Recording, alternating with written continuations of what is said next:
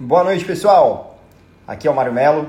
A gente está começando pelo Latinizados, um ao vivo, para falar do Sul-Americano Sub-20. A gente vai receber como convidado o Castilho, né? E tem mais gente da equipe do Latinizados se somando. Gabriel já está entrando por aqui. Já já a gente vai começar a nossa live, beleza?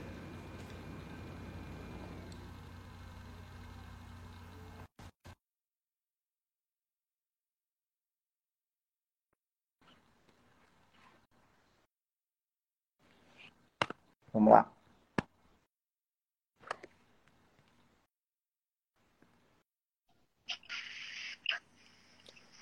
Pô, Gabo, beleza? E aí, tudo certo? Espera aí, tá meio baixo. Deixa eu ver se... Eu acho que é do Instagram mesmo que tá baixo. Deixa eu convidar o Caio aqui. Beleza. Já mandei o convite. Tudo certinho? Beleza. Tudo certo, fiz algumas anotações aqui. A gente pode começar com um resumo dos resultados e depois a gente vai para decepções e surpresas. Fica um caminho mais fácil aqui. Vou abrir a tabela para não esquecer, né? Beleza. Já tô abrindo minha colinha aqui também. Aquela marota. Né? O Caio, não sei se você está ouvindo a gente. Já enviei o convite aí. Você consegue responder aí pelo chat se você conseguiu receber?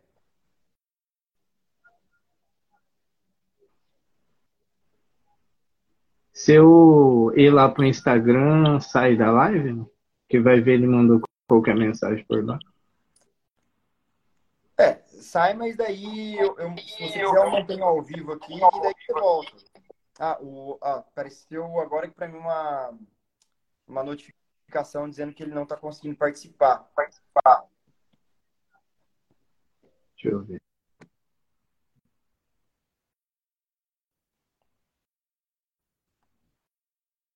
Ainda não chegou o pedido para o Caio. O Caio, agora no PC, na nossa live, você consegue pedir para participar? Ou só pode receber o convite?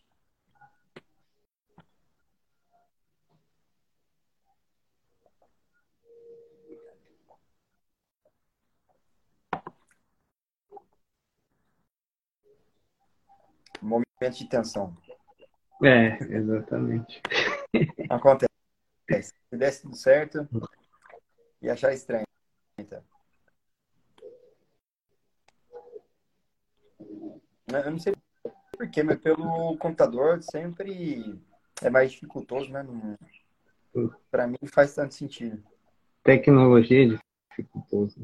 Exatamente. Tio Mark, por favor, vamos resolver isso daí, né? Se chegar essa reivindicação até ele, tava na hora de tornar as lives pelo computador, a não ser que ele considere o computador também uma tecnologia ultrapassada, né? Pode ser. E o irônico é que o Caio trabalha simplesmente nas lives do Caze e nas lives do Paulistão. E a gente tá tendo problema com as lives do Latinizado. Exatamente. Na casa do Ferreira, o espeta de pau, não tem jeito. Muito bem. Obrigado para a galera que já está chegando aí. A gente está tentando a conexão aí com o nosso convidado, o Caio Castilho. E logo, logo, essa conexão vai sair, tá bom? Eu sempre vou. Opa, chegou a solicitação aqui, hein? Rapaz. Aí aparece ele sem imagem, com a imagem travada. Hoje sim? Opa! Hoje sim! Olá! E aí, gente, beleza? Tudo bom, Caio? Beleza? Pô, desculpa a demora, cara. Pelo computador não rolou, não, então eu vim pelo celular mesmo. Mas. Tranquilo. Prazer te receber. Eu vou. Não, desculpa eu interromper, que eu vou aumentar o volume do celular aqui, mas vai dar uma travadinha, mas eu já. Não, tranquilo. Ô Gabriel, inclusive, se você puder fazer as honras, já que o o contato foi estabelecido aí primeiramente contigo? Não, eu voltei, agora minha imagem Opa, voltou. agora sim. O Caio pode até me corrigir melhor a função dele, mas ele trabalha na Livemode, é isso, né?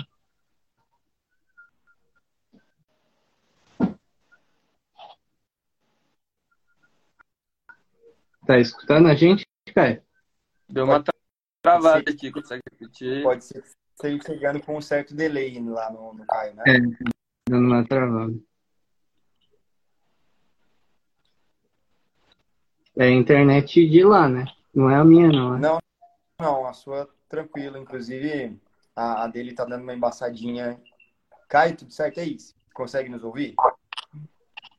Tudo certo, eu vou sair e entrar de novo aqui rapidinho. Dá 2 minutos. Beleza. Não, beleza. Enquanto isso, a gente vai Podemos bater uma falando bola. já. Já vai falando já o que a gente achou do Sul-Americano em si, enquanto o Caio não entra, né? Eu não sei quantos jogos o Mário acompanhou, mas eu achei que o nível do Sul-Americano foi interessante, assim, tecnicamente falando, né? Se você pega de alguns anos atrás, tipo 2013, 2015, foram sul-americanos questionáveis, né? Eu acho que esses foram mais... tiveram um nível técnico melhor. Estou completamente de acordo. Eu, particularmente, gosto muito de torneio de base, porque eles são mais nivelados, né? Ninguém é medalhão, então tá todo mundo aí brigando por um lugar ao sol, né? Então, mesmo as seleções mais tradicionais no futebol profissional, não tem refresco para elas, não, né? Eu também achei o nível do campeonato bem bacana. Eu já ia dar um spoiler aqui de surpresa negativa, mas antes que eu pudesse, o Caio chegou para me impedir de fazer essa loucura. Ô, Caio, tudo certo agora? Agora foi. Agora tá, até a imagem tá mais brilhante, assim, agora tá tudo certo. Você fez Caio, novamente... foi a câmera mesmo, mas tá melhor, né? Novamente, obrigado por ter aceitado participar. Esse convite já é de longa data, né? Eu sempre estou chamando o Caio para participar e para quem não sabe, fica difícil dele participar porque ele trabalha nas lives do Paulistão, nas lives da Caze Tv. É a Livemode, né, que você trabalha? Isso. Eu trabalho nas transmissões da Livemode. A gente está fazendo o Paulistão agora. Aí tô tendo que, enfim, viajar o estado todo, então acaba que não dá para... É difícil marcar o horário. Aí, com o ano passado, a Copa do Mundo na Caze TV, várias coisas. Acabei tendo que sempre adiar esse convite, mas agora deu certo para falar do Sul-Americano Sub-20, que é um torneio muito, muito, muito legal mesmo. Sim. Inclusive, o Caio comentou o jogo de Copa do Mundo pelo canal da FIFA. Eu gostaria de só... Olha o nível do convidado. Tá. Inclusive, virou até meme, né? Virou até meme que eu vi que uma frase que você falou lá virou meme no YouTube do Caze. Pô, virou mesmo? Eu perdi isso aí, cara. Me manda. Virou, depois eu te envio o link. Caraca, eu virei meme e nem sei. Não, então vamos falar do Sul-Americano agora, sério. Bora. Mário, posso seguir aqui com os resultados e tal? Por favor, Galo. Beleza, então só um resumo aqui dos resultados.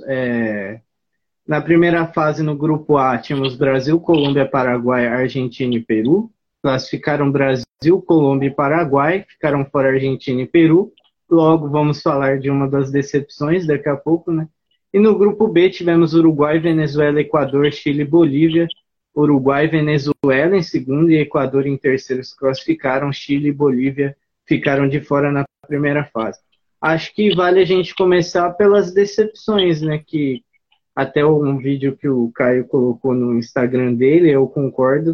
As decepções sendo Argentina e Chile, dando destaque para a Argentina, né? Caio, fica à vontade para falar desse time da Argentina, que tinha bons valores individuais, mas me lembrou muito alguns times do Brasil, né? Com bons valores individuais, mas como equipe muito bagunçada, alguns problemas até emocionais durante o jogo, enfim. Exato. Acho que em termos de talento, a Argentina, não vou falar que era melhor que o Brasil, mas era ali pau a pau. O meio de campo da Argentina tinha nomes como o Infantino, do Rosário, o Bonanote, que era do Rosário Central também, e agora está no Brighton, já sendo relacionado para jogos de Premier League. O Nico Paz, que é uma promessa do Real Madrid também. Então, assim, eram realmente jogadores de muito nível. Para se ter noção, o Brasil não conseguiu a liberação do Vinícius Tobias, lateral do Real Madrid Castilha, e a Argentina conseguiu do Nico Paz, que é o camisa 10 do time sub-19, joga no Castilha também. Então a Argentina realmente veio com um investimento muito forte. Já havia decepcionado um pouco no torneio de Toulon ano passado com os nomes europeus, por assim dizer, como por exemplo o Garnacho, que está arrebentando no United. Já havia saído na fase de grupos, então tinha muita expectativa para ver como seria esse trabalho do Mascherano. Acabou sendo um trabalho horrível. Muito talento, pouco trabalho em grupo, pouco trabalho em equipe, a defesa muito bagunçada, os goleiros meio patéticos até, os dois sofreram frangos assim, bem grotescos, inclusive no jogo decisivo entre Colômbia e Argentina. A Colômbia vence com um frangaço do goleiro Herrera, então é um torneio para esquecer. Acho que a diferença dessa Argentina para aquelas seleções brasileiras de 2019, 2017, que não conseguiram se classificar, é o nível de desempenho para fiasco, sabe? Tipo, as seleções brasileiras de 2019 e 2017 não se classificaram porque jogaram mal, enfim, acontece. A da Argentina não, a da Argentina foi algo patético, que me lembra o do Brasil de 2013, que saiu na primeira fase também, que tinha Ademilson, Felipe Anderson, Adrian, que era do Flamengo, e que saiu na primeira fase de uma forma vexatória também.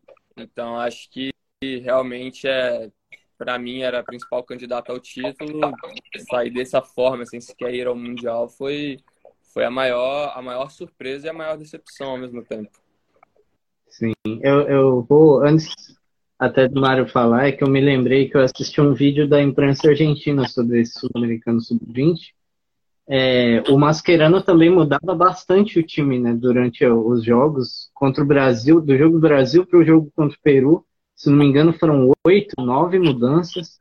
E depois ganhou do Peru e mesmo assim ele mudou o time de novo para o jogo decisivo, que seria válido para classificar.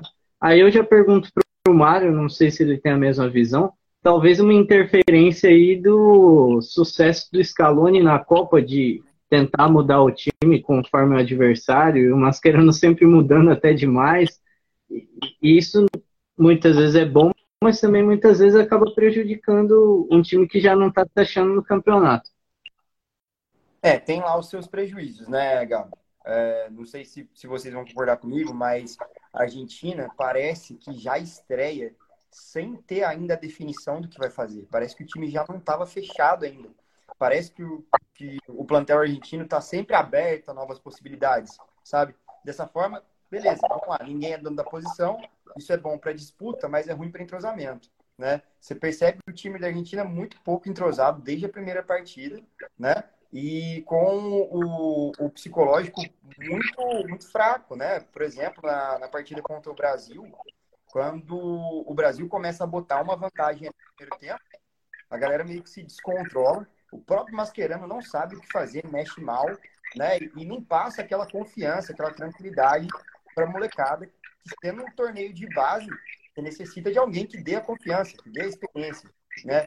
É o que se espera do Mascherano, pô. O cara jogou no Liverpool, jogou no Barcelona, é um dos grandes, vamos lá aí, dos grandes meias defensivos da história recente da Argentina. O cara já jogou decisão pra caramba. Então você pensa, pô, ele vai dar uma palavra ali no vestiário que vai dar uma acalmada nessa galera, vai saber fazer os câmbios certos.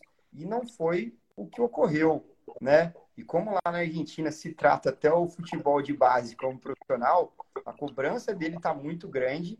E agora a AFA toma a decisão de mantê-lo, contrariando boa parte da torcida, talvez a maior parte da torcida. Sim. E aí, nas surpresas, tivemos Venezuela e Paraguai. Não sei se vocês colocam outro país aí nas surpresas, creio que não.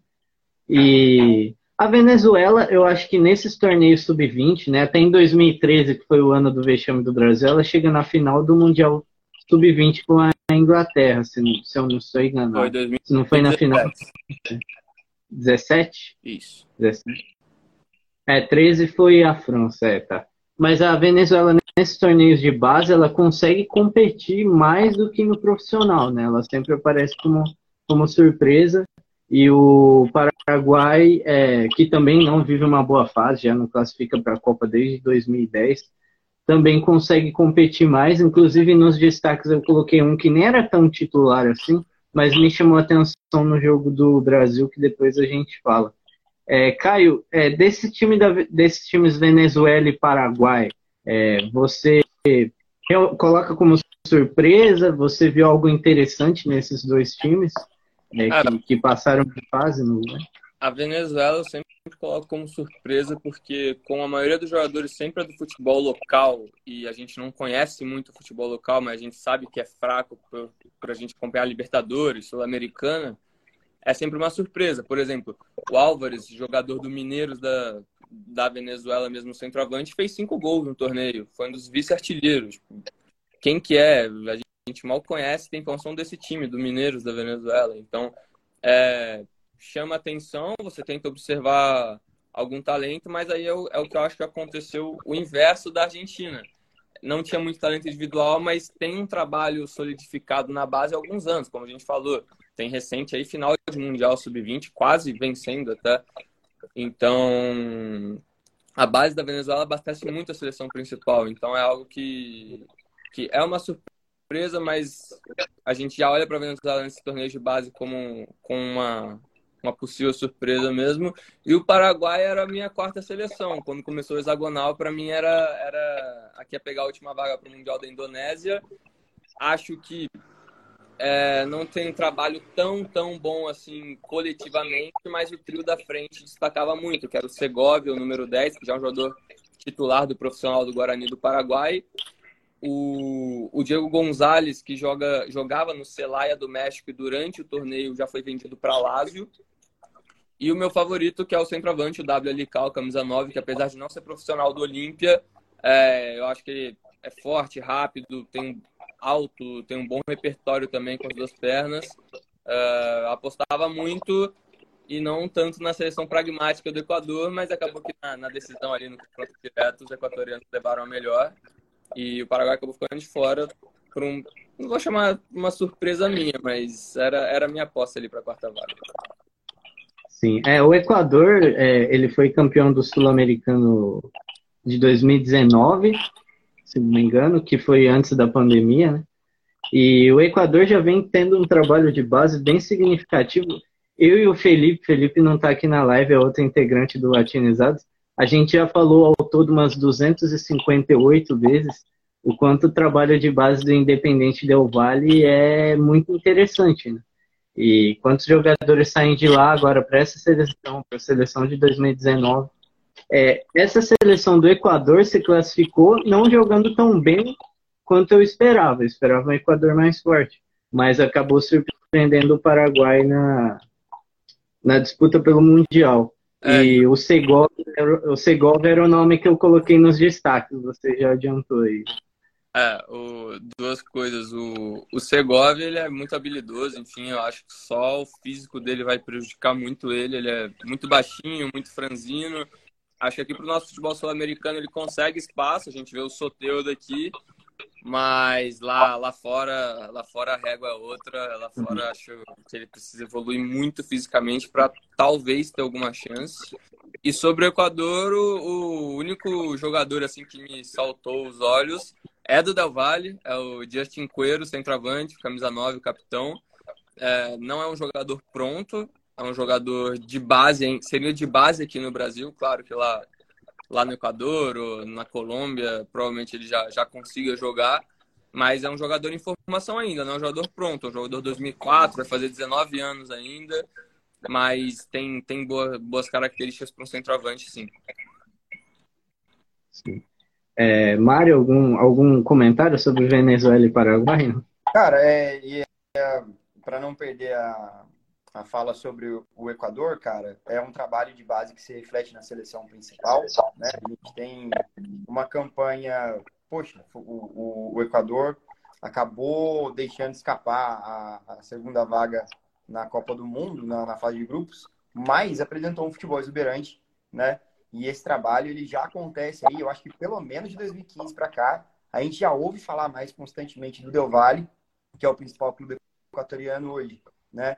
Sobre Venezuela e Paraguai, realmente o que o Caio falou, né? Poxa, o que a gente conhece sobre Venezuela sempre é colocada como surpresa por causa da falta de dados para nós aqui, né? Mas apresenta times interessantes aí ao longo dos anos, né? De repente, um ou outro jogador venezuelano acaba sendo contratado para uma liga aqui na América do Sul.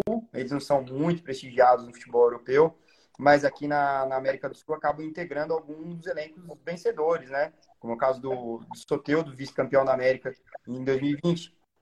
O Paraguai, cara, eu gostei muito, fiquei muito triste que o Paraguai perdeu essa vaga, porque para mim apresentava realmente o quarto melhor futebol, né? Eu gostava, obviamente, do futebol do Brasil, do Uruguai e da Colômbia, e para mim o quarto melhor futebol, e ele quase pau a pau com a Colômbia, o do Paraguai, né? Um futebol diferente do que as equipes paraguaias vêm apresentando nos últimos anos, né? Efetivo, de fato, né?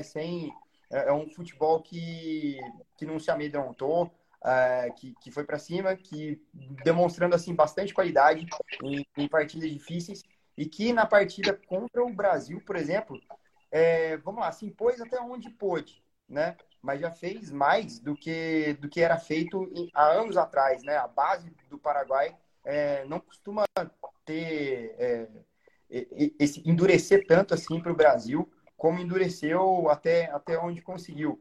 Então, cara, para mim foi uma pena. Eu acho que nesse Mundial da Indonésia, o time paraguaio, acho que pelo menos passar pela primeira fase passaria, né? Mas acabou ficando com o Equador, que também tem seus méritos, né? Sim. O Paraguai deu um calorzinho no Brasil no jogo do hexagonal final, né? Se não fosse o Mikael, o Brasil não sei se teria ganho aquele jogo com o Paraguai.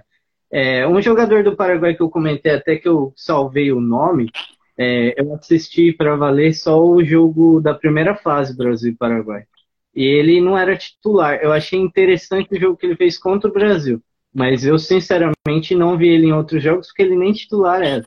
Que é o Kevin Pereira, que é jogador do Tajeres, que agora é do Juarez. Ele fez o gol contra o Brasil na primeira fase. E aí, na segunda fase, se não me engano, ele entra no segundo tempo. O jogo dele contra o Brasil na primeira fase eu achei muito bom, eu até procurei os dados dele para saber onde ele joga e tal. Ele é do Tajeres e está emprestado pelo Juarez. A gente vai falar do Brasil campeão, obviamente, que a gente até por ser um canal que tende a buscar esses dados de outros países, a gente vai deixar para o final. Mas acho que vale a gente citar agora os destaques individuais, fora os do Brasil, né? O Caio fez até o vídeo no Insta dele já falando os 5 dele. Vou perguntar para o Mário primeiro, quais os destaques que você cita? Ou se você quiser passar a bola para a gente, tudo bem. Não, cara, vou falar a verdade. A sinceridade é que eu assisti poucos jogos do Sul-Americano, eu acabei do meu trabalho mesmo, né? Eu acabei acompanhando mais coletivamente as partidas, individualmente. Poxa, eu acabo ficando ali bem no clichê mesmo. É o Andrei, porque, poxa, o cara arrebentou a boca do balão, né? Mas coletivamente gostei muito de Uruguai e Colômbia. Eu assisti o jogo da Colômbia, logo depois ao Brasil e Paraguai teve o jogo da Colômbia, se eu não estou enganado, contra o Equador, não foi? E, cara, o time encheu os olhos, né? O futebol ofensivo e meio que resgatando a esperança do torcedor colombiano de chegar mais longe no torneio profissional, né? Com possivelmente, obviamente, muita gente dessa base subindo, né? E o time uruguai também, cara, um bolão, sabe? Merecidamente o segundo lugar. Em algum momento ali eu achava que a Colômbia seria a vice-campeã, mas o Uruguai deu uma despontada, né? Que, poxa, chegar no hexagonal final para decidir a vaga com o Brasil, não é... A vaga não, né? O título simbólico, né? não é para qualquer um, cara. Hoje na base uruguaia, o trabalho é difícil porque o futebol uruguaio, na sua liga, ele descendeu muito, né? Se você for ver, por exemplo, o Peñarol e o Nacional, ele já não tem a mesma força na América do Sul que tinham, e a diferença é desses jovens que a gente não conhece, né? Então, o Uruguai teve aí uma boa vitrine para a molecada uruguaia nesse sul-americano. Sim. Antes de eu falar dos destaques com o Caio, eu acho engraçado o Uruguai, né? Porque todo mundo, o pessoal que vê um pouco mais distante, o Uruguai é uma seleção envelhecida, não consegue renovar. E aí você busca os números dos sul-americanos anteriores, o Uruguai sempre está ali, né? Ou ganha o título, ou fica entre os três, é impressionante. E a Colômbia, eu diria que o futebol de clubes, mas também de seleções, desde o título do Colo-Colo em 91 para cá, a Colômbia é a que mais disputa com o Uruguai esse terceiro posto assim, de futebol sul-americano. Teve o período do Chile, né, que ganhou a Copa América e tal. Mas o problema da Colômbia é que ela é muito instável. Assim. Ao mesmo tempo, ela pode jogar um futebol que ela encanta e fazer uma Copa que nem 94, ou fazer agora que nem classificou para a Copa, com um time que tinha totais condições de classificar. Né? Mas passo a bola para o Caio, então, os destaques individuais, fica à vontade aí para você destacar quem você acha que vale. Acho que vai bater muito com os que eu destaquei. Vou começar pelas seleções melhores, que ficaram melhores colocadas. Do Brasil a gente vai falar depois, né? Então vou para o Uruguai primeiro. Cara, para mim o prêmio de melhor do torneio estava entre o André e entre o Luciano Rodrigues. Para mim, quem ganhasse era o melhor do torneio, porque o campeonato do atacante do Uruguai foi, cara, fenomenal. Assim. Tem um golaço contra o Equador do meio da rua, tem um gol de falta contra o Paraguai, tem um gol de extrema velocidade contra a Venezuela. Assim, um repertório absurdo. Ele que me chama um pouco a atenção que ele não tem uma posição fixa. Ele não é um centroavantão, ele não é um ponta, ele não é um meia. Ele é meio que, posicionalmente falando, um João Félix, sabe? Mas nesse esquema do Uruguai ele encaixou perfeitamente. Desculpa, eu interrompi, eu ia mais atrás a falar. Era um Luan do Grêmio, mas aí eu achei que eu ia jogar ele lá para baixo. Mas é um jogador que pertence ao Liverpool do Uruguai. Ele era do Progresso, da segunda divisão uruguaia. O Liverpool foi lá, captou ele. E agora o presidente já falou que, cara, vai querer vender por volta de 15 milhões de euros. A conversa é por ali. O que, no time do Uruguai talvez vai ser uma das maiores vendas da história do futebol local. Do mesmo Liverpool do Uruguai tem o Fabrício Dias, um volante que fez 5 gols. A gente surpreende com o André, mas o Fabrício Dias também teve muito destaque. Esse já é titular do Liverpool, tem 50 jogos já no profissional do Liverpool aos 18, 19 anos. Bom volante, bom primeiro volante, bom batedor de pênalti, boa chegada na área, bom jogo curto, boa distribuição de bola também. Acho que do Uruguai foram os dois assim que me saltaram os olhos. Da Colômbia, não sei se quer comentar mais alguém do Uruguai, ou você já pode ir mudando, como prefere fazer. Não, do Uruguai são esses três nomes. Tem o centroavante, né, do Real Madrid, o Álvaro Rodrigues, que um golaço contra o Venezuela também. Eu acho que fez uma competição que fez jus porque ele era talvez o que tinha mais nome nessa seleção, né, por jogar já no Real Madrid e tal. Mas do Uruguai eu diria que são esses três nomes. E eu estava conversando com o pessoal no grupo do Latinizados durante o jogo com o Brasil, comentei justamente como o Luciano Rodrigues bate bem na bola. Né? É impressionante, assim, até para virar o jogo e tal. Eu acho que ele estourando assim na Europa ou algo assim vai ser bastante destaque, gols de fora da área, coisas assim. Ele tem um talento. Deu uma travadinha para mim. Opa, voltou? Aí, voltou. Mas do Uruguai é isso. Eu confesso que eu acho o Álvaro Rodrigues um pouquinho grosso. Acho que o físico dele ajuda muito ele. Ele é muito alto, muito forte. Sabe finalizar, obviamente. Mas com a bola no pé eu acho ele um pouquinho grosso. E do Uruguai também eu gosto muito do goleiro Randall Rodrigues, que é do Peñarol. E ano passado eu já conhecia ele, porque eu comentei a Libertadores Sub-20 pela Comebol e ele já tinha me chamado bastante atenção. É um bom goleiro também, gosta bastante. Mas da Colômbia, cara, fazendo esse salto, o melhor pra mim, sem dúvida, é o Gustavo Puerta, cara. O capitão número 8 ele tem a minha altura em 70, mas, cara, ele tem uma pancada no pé. Você vê os 2 gols que ele fez, o gol contra o Brasil, inclusive, um baita de um golaço. E, enfim, o Bayer Leverkusen já contratou durante o torneio, já pertence ao Bayer Leverkusen. E agora já está emprestado ao Nuremberg da segunda divisão para fazer essa adaptação na Alemanha, ter mais tempo de jogo também, mas a tendência é que para a próxima temporada europeia ele faça pré-temporada com o Bayer Leverkusen e talvez aí desse salto. Sim. Desses destaques individuais eu coloquei o Puerta também, que para mim da Colômbia é o melhor jogador disparado. Da Colômbia me incomodou um pouco, sendo totalmente sincero. Eu não sei se eu peguei os jogos errados. O lateral esquerdo, assim, eu não lembro até o nome dele, eu poderia pegar. O jogo contra o Brasil dele foi desastroso. Assim. Sandoval, se não me engano. Mas nessa... Diga. É um time muito físico, né, cara? Você vê poucas pessoas realmente com habilidade, que consigam fazer 1-2. Os meus jogadores favoritos, além do Puerta, eu gostei muito do Luna, que é do Deportivo Cali, mas já tá no Watford também. E do Monsalve, do Independiente Medellín, porque são jogadores mais elegantes, jogadores com melhor distribuição, jogadores que sabem jogar mais futebol. De resto, até mesmo o Cortez do Milionário era extremamente físico. É o que eu digo um pouco do Álvaro Rodrigues, sabe? Numa competição de base, destaca, faz gol e tal.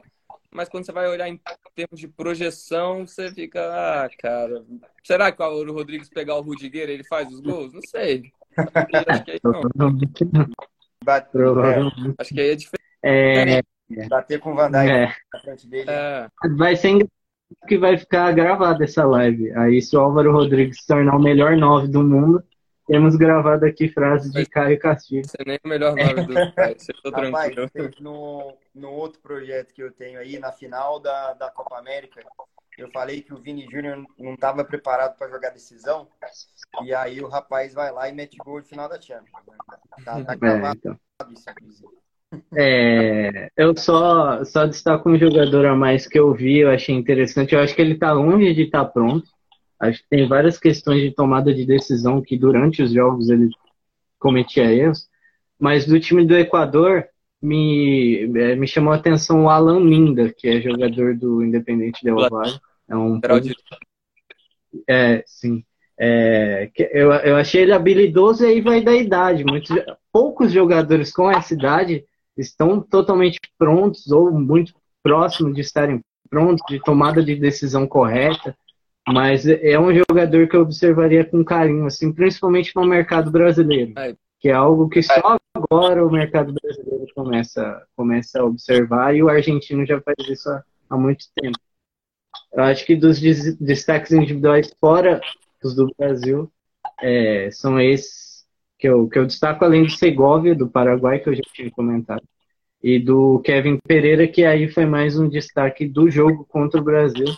Mas que por já estar no Juarez, já não jogar no Campeonato Paraguai, eu acho que valeria dar uma buscada e qualquer time brasileiro dar uma olhada. Tem só mais 2 que eu vou ressaltar, que saíram na primeira fase, então acabou que ficaram meio esquecidos, mas que eu gosto, que assim, me chama a atenção, gostaria de ver mais em um nível melhor, que é o Laço, zagueiro do Peru, que claro, que não se destacou porque, cara, joga na seleção peruana, e aí é um pouco difícil, mas ele é zagueiro titular do Melgar, já tem mais de ano. Inclusive, na campanha da Sul-Americana do Melgar, ele engoliu o Internacional em pleno Beira-Rio, um zagueiro muito novo, muito forte, bom jogador. E apesar de não ter feito um torneio tão bom, em alguns momentos teve lampejos de qualidade. O Osório do Chile, da Universidade do Chile também, é um jogador bem incisivo, um ponta-direita, canhoto, bem driblador, bom remate ao gol. Acho que esses 2 aí podem ter passado batido pela péssima campanha das seleções, mas fica aí a dica. Queria dar um destaque aí, que a gente, falando de destaques individuais e coletivos, a gente citou um defensor, né? Então, concluímos também que defensivamente, né, não foi lá um primor de campeonato, né? A gente se deparou aí com diversas falhas, algumas grotescas, como da seleção argentina, né? E vamos lá, a gente, sul-americano, tem realmente do meio para frente muita qualidade, muita versatilidade, né? Mas também acende aí um sinal amarelo sobre a qualidade de zagueiros e laterais, que não acredito que tenhamos revelado muitos aí nesse sul-americano. Se for depender dos laterais da Colômbia, realmente não. Começando pelo Sandro. Sobre o Brasil, que é o grande campeão, eu vou passar a bola para o Mário e para o Caio. Assim, fazia tempo que eu não me impressionava com o jogador, sendo bem sincero. Assim. O Andrei me impressionou, cara. Eu já via no Vasco, pô, esse cara é bom, mas o sul-americano que ele fez foi algo de chamar muito a atenção, assim. Porque ele tem de ser completo, cara. Ele marca muito bem, ele ataca os espaços muito bem, uma qualidade de passe muito boa, fisicamente bem, tecnicamente bem.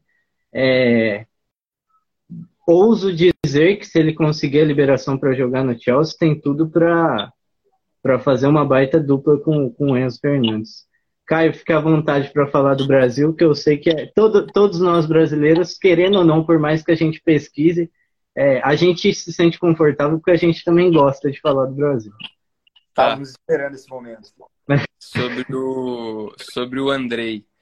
Cara, eu tenho uma história muito legal com ele, porque eu fiquei um mês fazendo um estágio de curta duração na base do Botafogo do Rio em 2020. E eu fiquei na categoria sub-17, sub-20, na parte de análise de desempenho. E teve um clássico contra o Vasco, cara. E era o Andrei e tal, e o Botafogo tinha uma geração muito boa, né? Do Matheus Nascimento, do Cauê Pessan, enfim, de vários jogadores assim. E falaram, tem o Andrei, e eu não sabia quem que era o Andrei, né? E aí, cara, o chefe da captação ali sentou comigo, a gente fez um material de mais de 1 hora só do Andrei para pré-eleição. Só do Andrei. E ali eu já vi que ele era realmente diferente, porque, cara, numa categoria sub-17, você fazer um material de mais de 1 hora de um volante de 15 anos para mostrar pro time, falou assim, cara, calma aí, né? Tipo, é um volante e tal. E depois que eu acabei aquele material ali, eu falei, realmente, esse menino aqui é diferente, arrebentou com o jogo, foi 2-1 pro Vasco, mas... E aí, desde então, tenho acompanhado muito ele, e uma coisa que eu até já publiquei no meu Instagram algumas vezes, é o melhor meio-campista que eu vi surgir no futebol brasileiro de longe. Eu tenho 24 anos, não vi muita gente que já surgiu aqui, mas que eu vi muita gente boa. Eu falo sem medo nenhum que o Andrei é de longe o melhor. Quando falavam do Danilo do Palmeiras, do André do Flu, do João Gomes, eu sempre falava, todos são muito bons, cara. Mas ninguém é metade do que o André é, porque realmente não são, e isso não é nenhuma crítica a eles, são excelentes jogadores, mas é que o André tem aquele brilho especial, sabe? A gente tá falando de um primeiro volante que foi artilheiro do Sul-Americano Sub-20. A gente tá falando de um primeiro volante que, cara, domina o campo, você vê, ele tá em todo lugar, ele ataca bem, ele defende bem, ele tem 18 anos, ele é completo. O Juninho Pernambucano já falou isso, tipo, cara, eu não era 50% com 18 anos do que o André é. E você tá falando do Enzo Fernandes, eu gosto de falar, vai ficar gravado pro bem ou pro mal, né? A frase. Mas o André é muito melhor que o Enzo Fernandes. Eu acho que o Enzo é um excelente jogador, mas tem um hype da Copa ali que levou o preço para algo que ele não vale nunca. Então, o André, claro, tem que tomar cuidado. A gente já viu o Chelsea queimar muito jogador, De Bruyne, Salah, Lukaku, ainda mais jogador novo, sul-americano. Mas dando oportunidade, tratando ele da forma correta, é impossível dar errado. É daqueles jogadores que não tem como dar errado. Sim. Depois da sua comparação Enzo Fernandes-Kleberson, né? Que pode ser colocado aí. Não, mas eu concordo. Eu acho que o hype do Enzo Fernandes acaba sendo natural. Eu acho um ótimo jogador. Eu acho que pode ajudar sim o Chelsea. Mas realmente é um valor que nunca ele valeria num mundo normal sem Copa do Mundo. E o Chelsea está contratando tanta gente, né? Não se sabe como vai encaixar esse time. Tem o Mudryk, A Copa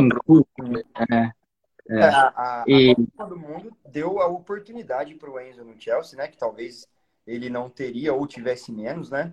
E me parece que ele está aproveitando e aproveitando bem. Agora, se firmar como um grande nome do Chelsea ali, não dá para saber, para firmar exatamente, né? Agora, um futebol como o inglês, onde o jogo passa muito pelos volantes com ou sem a bola, né? Me parece um prato cheio para o Andrei, né? Parece que o futuro dele seria bem desenhado numa liga como a Premier. Sim, sim. Outro destaque do Brasil, acho que indiscutível, é o goleiro Mikael, né? Eu sou sincero, eu não conhecia, vim a conhecer agora nesse Sul-Americano. E desde o começo eu fui aumentando, sabe? Pô, esse goleiro é bom, hein? Caraca, esse goleiro é muito bom. E aí você vai aumentando. Pô, meu Deus, não é possível que nenhum time europeu ainda dê uma olhada, porque hoje em dia qualquer time europeu já olha os sub-15 dos times brasileiros. Mas fiquei impressionado. O Mikael é um baita goleiro. Para mim, é o melhor dessa geração de goleiros do Atlético Paranaense. É o que me mostra que vai ser o melhor goleiro, melhor que o Santos, melhor que o Bento, melhor que o Everton até. Tem um potencial gigantesco. Acho que não tem como discordar. O Mikael eu conhecia desde 2019 do Sub-15 do Brasil, ganhou um Sul-Americano em cima da Argentina. Lá ele já pegava bem, mas, por exemplo, a partida dele contra o Equador é absurda, cara. Tipo, que o Brasil acabou se acovardando no segundo tempo, o Mikael salvou o resultado. Defesas espetaculares, é um goleiro que, na minha concepção, já está pronto para ter oportunidades no profissional. Claro, tem o Bento, acho que o Mikael esse ano consegue se firmar como segundo goleiro do Atlético Paranaense. E aí, no próximo ano, o Bento também já deve estar batendo a vontade de jogar na Europa, já foi especulado no United. O Atlético fazer mais uma boa grana, mais uma boa venda com esse jogador. E aí o Mikael assumir de vez. Acho que talvez seja o nome mais forte hoje pro ciclo olímpico, né? Acho que o Mikael tá muito bem e a gente muito bem servido de goleiro sempre, graças a Deus. Sim. Mário, se quiser falar. Me parece que o Mikael não fica muito tempo por aqui não, viu, cara? Olha, eu digo pra você que se ele chegar a ser titular do Atlético, é porque ficou bastante. Porque, cara, o repertório que ele apresentou no Sul-Americano, se eu fosse um dirigente europeu, eu já tava com o número dele na minha mão já, né? A gente vê que goleiro não costumam ficar muito tempo parados no mercado, entendeu? Com certeza vai sofrer um assédio muito grande agora.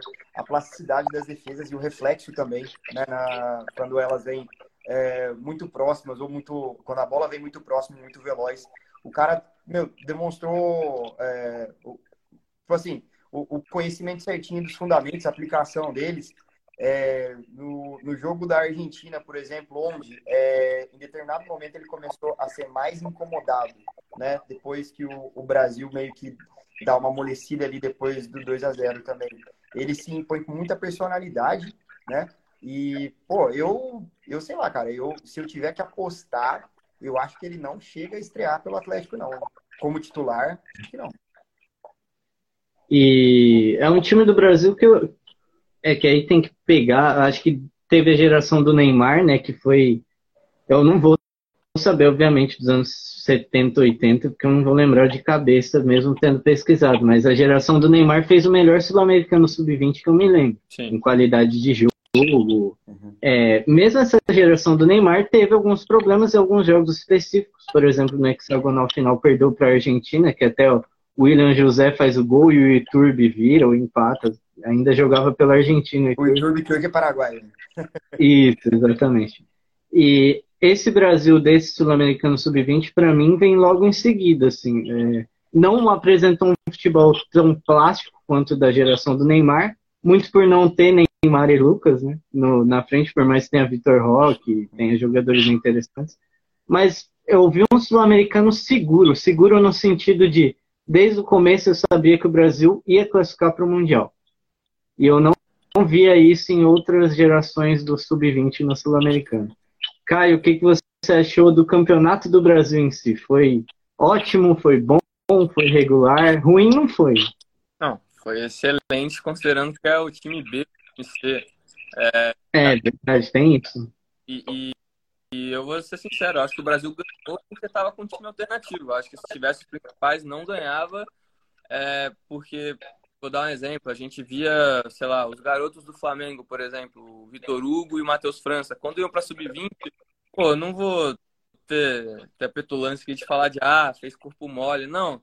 Mas esses jogadores já estão no profissional e não tem que provar mais nada na base. Então eu acho que perde um pouco de importância para eles. Pelo menos a sensação que me passava com eles em campo. Só que aí quando você pega jogadores como Alexander do Fluminense, que ainda não tá estreando no profissional, mas tá ali, o Stênio que era do Cruzeiro, que também ainda não tá firmado, o Guilherme, o Biro do Corinthians também, que tem só um jogo no profissional, tipo, para esses jogadores é uma vitrine, assim, é a oportunidade da vida, sabe? Tem uma diferença grande do que é o sul-americano pro Endrick, pro Marcos Leonardo e do que é pro Giovani, pro Guilherme Biro. E na minha visão, isso, cara, fez uma diferença, assim, de 100%, porque como time, cara, eu confesso que eu olho assim, eu não acho tão fantástico. Inclusive, eu tinha dúvida se ia classificar pro Mundial, porque os times de 2017, 2019, que no papel eram bem melhores, não foram. Tipo, cara, o trio de ataque da seleção de 2017 tinha Paquetá, David Neres e Richarlison. Não foi pro Mundial. Tinha o lado esquerdo da defesa daquela seleção tinha o Gabriel Magalhães e o Guilherme Arana. E, pô, já tô falando metade do time de seleção principal e que não foi. Tinha Caio Henrique, tinha, enfim, O tinha vários Maicon, jogadores. né, agora que tá no Corinthians. Maicon, tinha Lianco, tinha, pô, muito jogador bom. Em compensação, o time de 2015, que foi vice-campeão mundial, também era meio. Não tinha tanto holofote, não levou Gabigol, não levou Kennedy e chegou na O final. Então, Gabriel Jesus. eu acho que a questão de importância pesou muito de realmente levar a sério, do grupo tá fechado. Você pega, cara, o Jean, que foi nosso zagueiro titular, fez uma baita competição. Pô, ele foi convocado depois de 4, 5 cortes. Então, assim, ele nunca seria um jogador de seleção brasileira e cai essa oportunidade no colo dele, foi a chance da vida do cara. Então, acho que essa mentalidade, essa vontade foi o principal fator e foi muito bom para a gente descobrir novos talentos. Para encerrar o meu comentário, vou dar o exemplo da lateral direita, porque muitos falam de o Marlon Gomes, o Andrei, o Vitor Roque, o Mikael, o Robert Renan, e todos elogiados de forma merecida. Mas o Arthur, para mim, o lateral do América Mineiro, foi, cara, dos melhores. Foi um torneio, assim, excepcional. Eu vou falar que no começo, eu não conhecia muito dele. No América Mineiro, eu tinha visto alguns jogos, não tinha me saltado aos olhos. E o titular da posição é o Vinícius Tobias, que para mim é um extra classe, que tá no Real Madrid. E eu falei, pô, a diferença vai ser muita, não sei o quê. E, cara, o Arthur explodiu. Papo de Barcelona perguntando sobre ele agora. E merecidamente, fez um torneio gigantesco. Sim, Mário, pode falar do Brasil, já vai também me orientando aqui do horário, né? Porque o Instagram fecha e nem avisa, né? Então já vai ficando ligado nisso. Mas pode Opa, falar do Brasil, porque aí depois eu falo uma coisinha rapidinha da CONCACAF, só para encerrar. beleza, Ura. Inclusive, já dando a deixa, os nossos entrevistados no podcast estão presentes aqui na nossa live agora, a galera do La Glória da América. Entonces, hola a ustedes, hola Santi. Ya lo empezamos, ya le voy al WhatsApp para responderlo, pero nos vamos por acá un ratito. Cara, o Brasil tem um time, né? Vamos lá, não dá para dizer que dá para subir todo mundo para o profissional imediatamente, mas a avaliação é muito positiva, porque realmente se portou como um time profissional, se portou como um time profissional. A gente tem, desde o Mikael, né, até lá na ponta, uma efetividade muito grande. vamos lá, que em determinado momento faltou a maturidade quando se está à frente do placar de segurar esse resultado, né? Como o Caio mesmo tinha falado, né? Em determinado momento o Brasil, sei lá, se acomoda ou larga, se acovarda, mas a busca pelo resultado, ela é incessante e o Brasil se impõe, né? Como o Caio disse mesmo, jogadores que estão tendo a oportunidade da vida corresponderam, né? E quando a gente vê jogos da seleção de base que são amistosos, por exemplo, com um time teoricamente completo, o desempenho não é o mesmo, né? É incomparável. O Brasil, por vezes, abre mão de ser mais efetivo, né? De ser mais impiedoso, digamos assim, com o adversário. E o que a gente viu foi um campeonato de muita entrega, muita inteligência tática também, porque são adversários duros, competitivos, como o Uruguai, por exemplo, que não foi uma partida fácil, né? Como o jogo contra o Paraguai também não foi muito fácil. E a gente percebe uma mentalidade de jogo melhor. Se a gente for observar, por exemplo, nos últimos sul-americanos, né? As bases do Brasil, elas por vezes deixaram o resultado escapar por aquilo que o Abel sempre fala, né? Por causa da cabeça fria, né? E me parece que já é uma nova geração que tem esse entendimento de jogo, da frieza na hora certa. Por vezes esmoreceu, sim, mas saiu ainda tudo bem, né? Oi, Gabriel, você me chamou? Não, pode continuar. Perdão. Não, mas o meu raciocínio está completo. Tá, beleza. Não, eu só para completar sobre o Brasil, toda vez que o Caio foi muito bem nessa questão de, às vezes a principal não vai jogar o nível que alguns que têm a chance vão jogar, sempre me lembra o Sul-Americano de 2003, o pré-olímpico. Que assim, é a melhor geração, melhor que a do Neymar, que era muito boa, Casemiro, uma baita geração.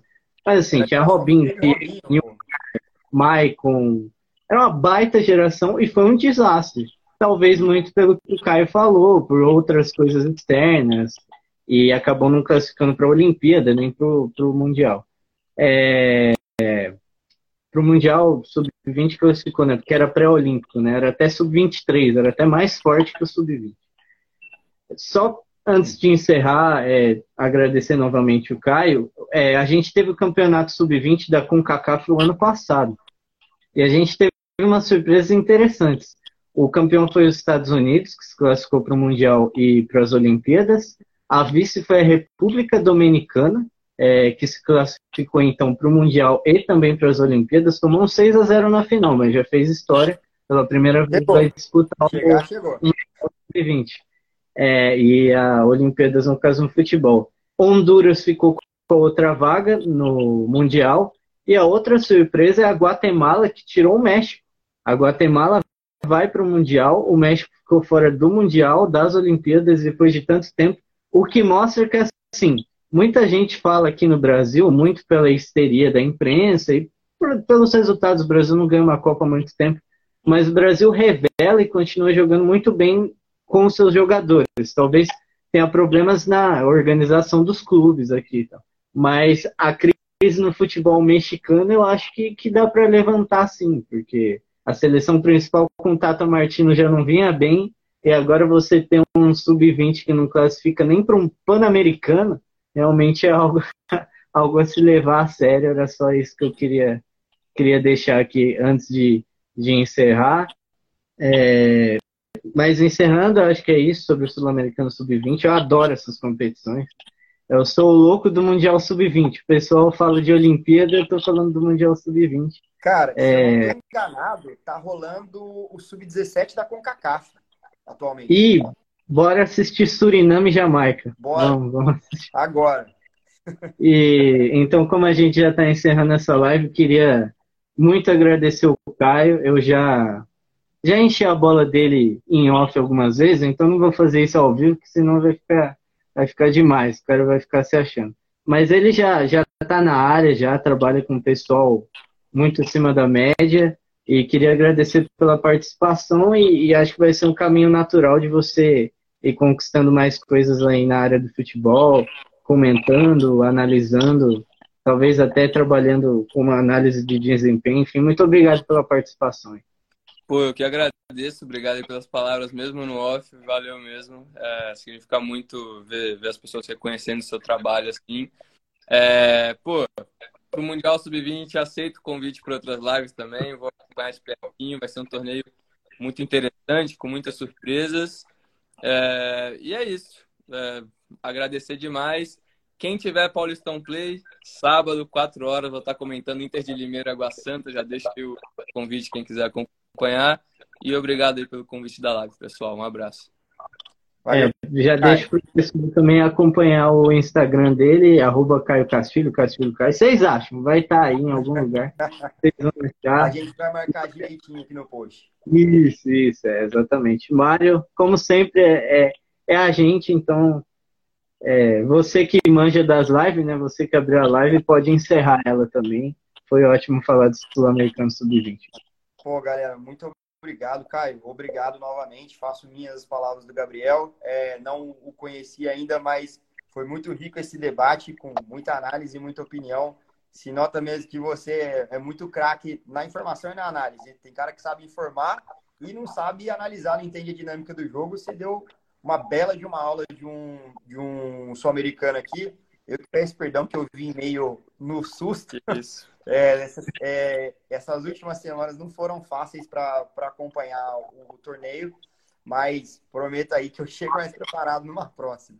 E, pô, agradeço de coração. Desejo aí muito sucesso, né? Essa próxima transmissão aí em Salvadão vai ser um sucesso. Peço a galera que acompanhe lá no Paulistão Play. Pode seguir o Caião aí, nosso craque. Gabriel, muito obrigado novamente pela companhia, né? O nosso grande idealizador aí, né? do projeto, junto com o Felipe, junto com nossos colegas. Pouca gente sabe, o Caio era para participar do projeto, ele entrou na Livemode logo em seguida, né? Então, a Livemode roubou um talento nosso, né? Os olheiros da Livemode não nos perdoaram, né? Antes de subir profissional, já tiraram essa joia da nossa equipe. Galera, muito obrigado. Para você que nos assistiu, obrigado. Para você que chegou no finalzinho, essa live vai estar salva agora no nosso perfil e você vai poder assistir, beleza? Um abraço a todo mundo aí. Boa noite. Valeu, boa noite.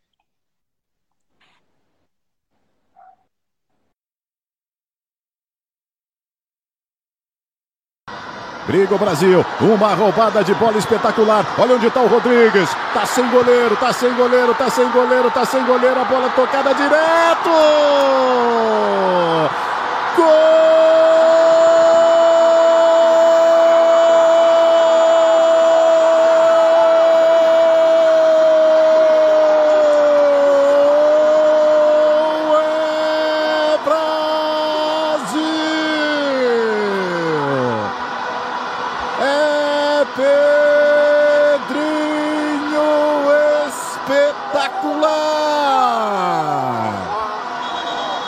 O contra-ataque brasileiro.